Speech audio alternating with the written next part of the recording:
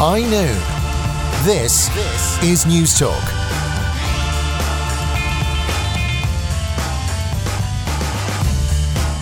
Leading neuroscientist Matthew Walker has said that sleep deprivation is increasing our risk of cancer, heart attacks and Alzheimer's. So is this true, and just how closely is our quality and length of sleep linked to our health? To discuss this, I'm joined on the line now by Lucy Wolfe, sleep consultant and trainer with This Works Sleep Therapy. Lucy, you're very welcome to the programme. Hello, how are you? Not too bad. I suppose I'll ask you first of all about this idea that a lack of sleep or sleep deprivation is linked to such serious conditions. Is that there's science behind that? Is there? Yeah, there is, and consistently studies are supporting these results that people who are not getting enough sleep are at a higher and increased risk for health issues, and they would generally be, some cancers, heart disease, diabetes, early onset dementia.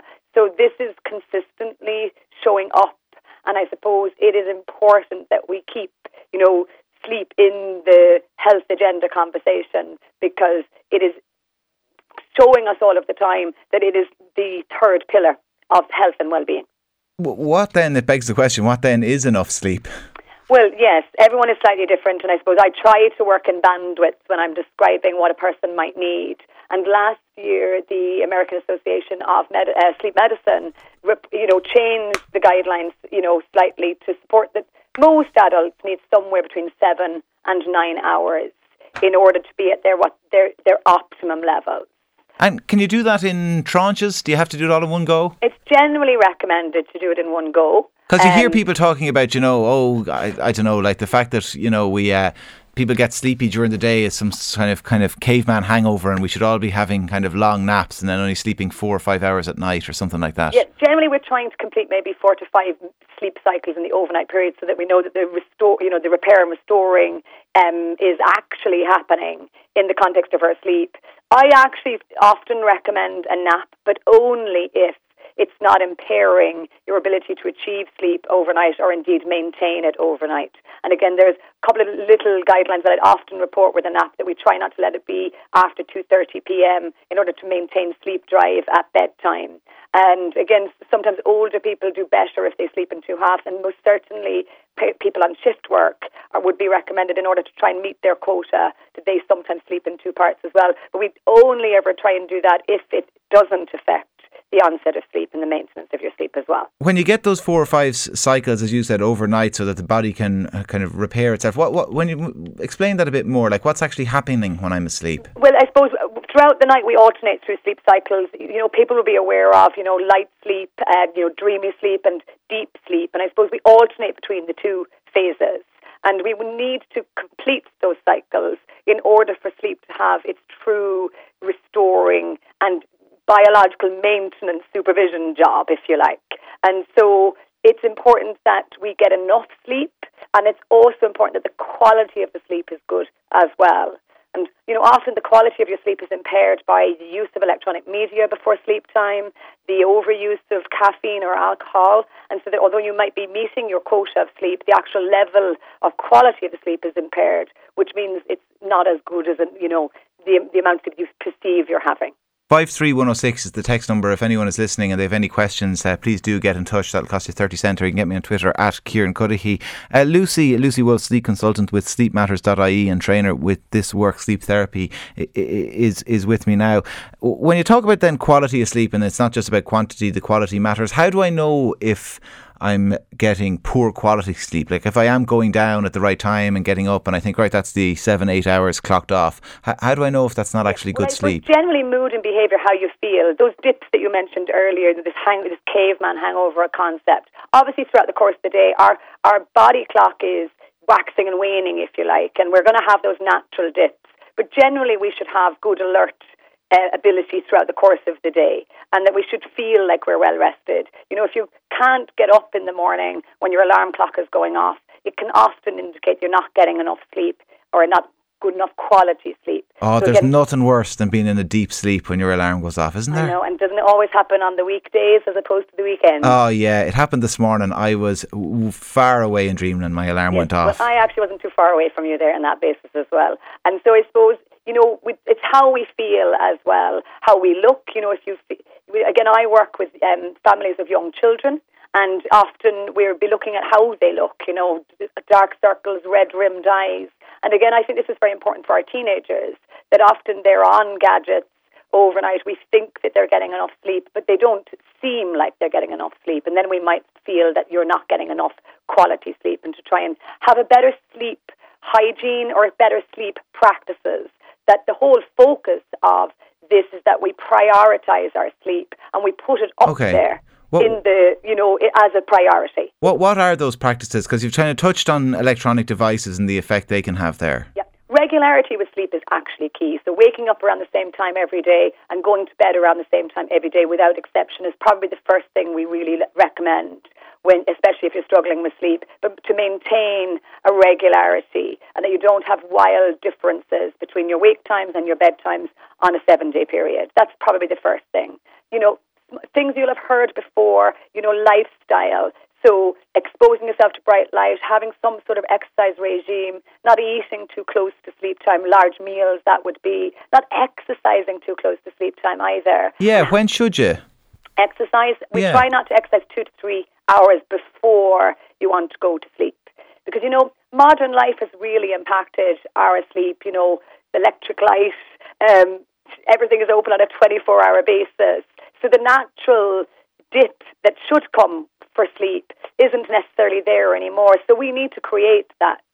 So relaxing the body, having a pre-sleep ritual. So again, having a bath before bedtime.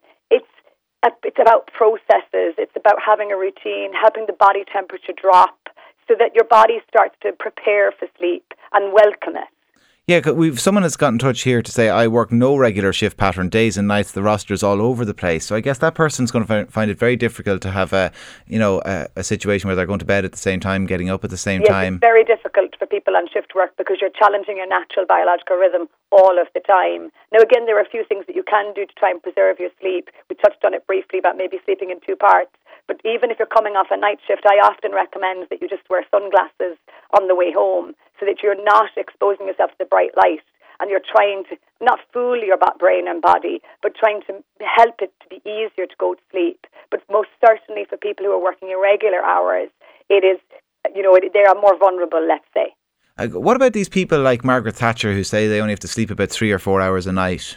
Well, is that true, or are they just kind of anomalies? So the neuroscientist that you mentioned, Matthew Walker, he mentions Margaret Thatcher in a recent article because shouldn't go unnoticed that I think that she had dementia or Alzheimer's, and that really he suggests that there is no percentage of people that need those real minimum amounts. Now, historically, I would have been saying 1% of the population flies underneath that radar, but actually he is saying from extensive studies and works that actually everybody needs to get more sleep, and that often it is, like a sliding doors, that you don't actually know how you would be if you were indeed getting enough sleep. What about people then who will be listening and think, look, I just can't get any more sleep than that? Like, at what stage, are they kind of crossing the line into someone who's actually suffering from insomnia? Yeah, and I suppose for sleep, I would always try to encourage people to work on it, that it's not an immediate quick fix. I would always equate it a bit like a fitness regime or a healthy eating plan, that you would spend time working on it. So it's not going to happen immediately for you. But if you begin making some lifestyle changes, like even cutting out caffeine as the day unfolds and not having alcohol the hour or two before bedtime or at all if you can help it. Having a relatively... Drink your wine in the morning, I hear you. Well, the problem with alcohol before bedtime is that it often is used as a bit of a sedative. Yeah. And it can help you go to sleep relatively easily. But unfortunately, it acts as a stimulant. It courses through your system and actually can cause you to wake up more frequently or indeed have that lesser quality of sleep. You talk about sedatives there. What about, like, if you take sleeping tablets to go to sleep, is the quality of sleep just as good? Well, again, it's not a long-term strategy, and the studies tend to support that, overuse or a long-term use of those type of sleep aids are contributing to a degradation of your sleep. So generally you're looking for improving your sleep practices in what I would describe as being a natural or organic way.